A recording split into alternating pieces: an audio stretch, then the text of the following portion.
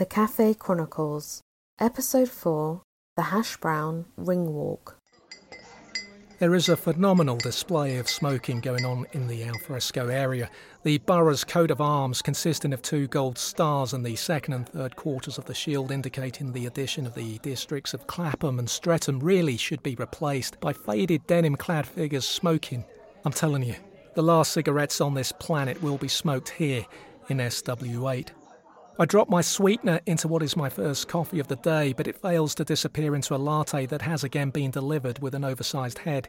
In addition to several significant price rises over the last year that are starting to bring its magnificent coffees into line with the overpriced rubbish served by the cafe chains now sadly well established in Vauxhall and Stockwell, the cafe is starting to do 1 or 2 things now that suggest it's trying to capture the money coming into SW8.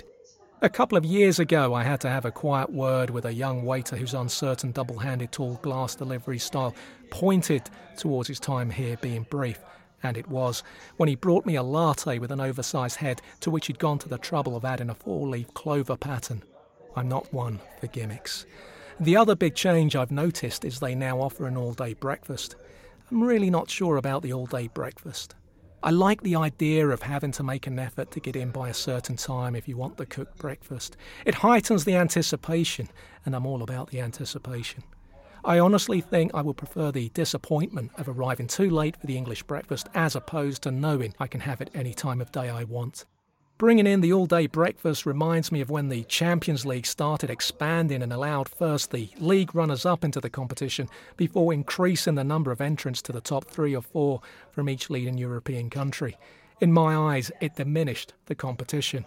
I suspect the all-day breakfast was introduced to stem the number of disagreements waiters were getting into with regulars such as not Mick Fleetwood, the very tall for his generation 60-something regular with long, thinning hair that only adds to his already striking resemblance to the Fleetwood Mac drummer.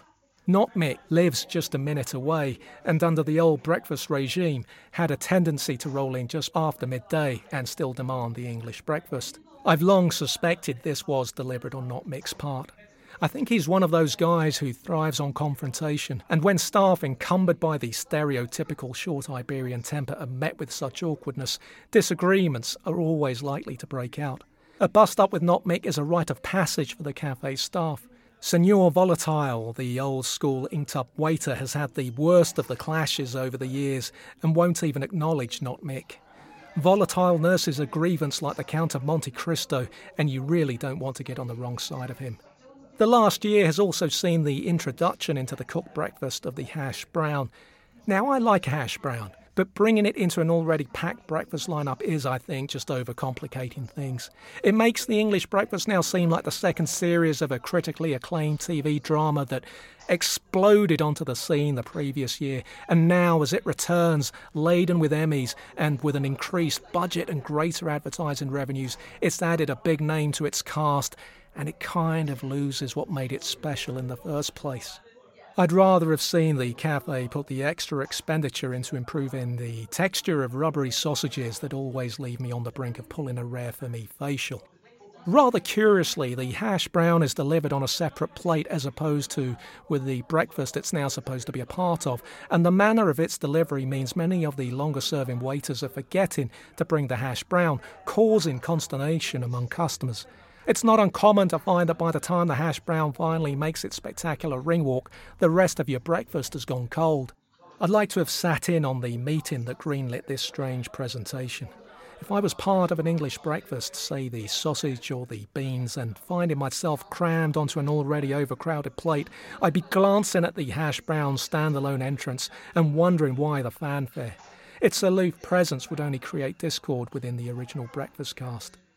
Phil Collins delivers Not Mick Fleetwood his English breakfast and sprinkles pepper over his food with an oversized darkwood table service mill. "Enjoy," says Phil, probably not meaning it, as she makes a quick escape from the cafe's most difficult customer. Hello, excuse me," Not Mick calls out after her. "The hash brown, where's the hash brown?" Let's do this again tomorrow. The Café Chronicles was written and presented by Daniel Ruiz Tizon. For more of Daniel's work, please visit danielruiztizon.com, and you can follow him on Twitter at 1607 West Egg.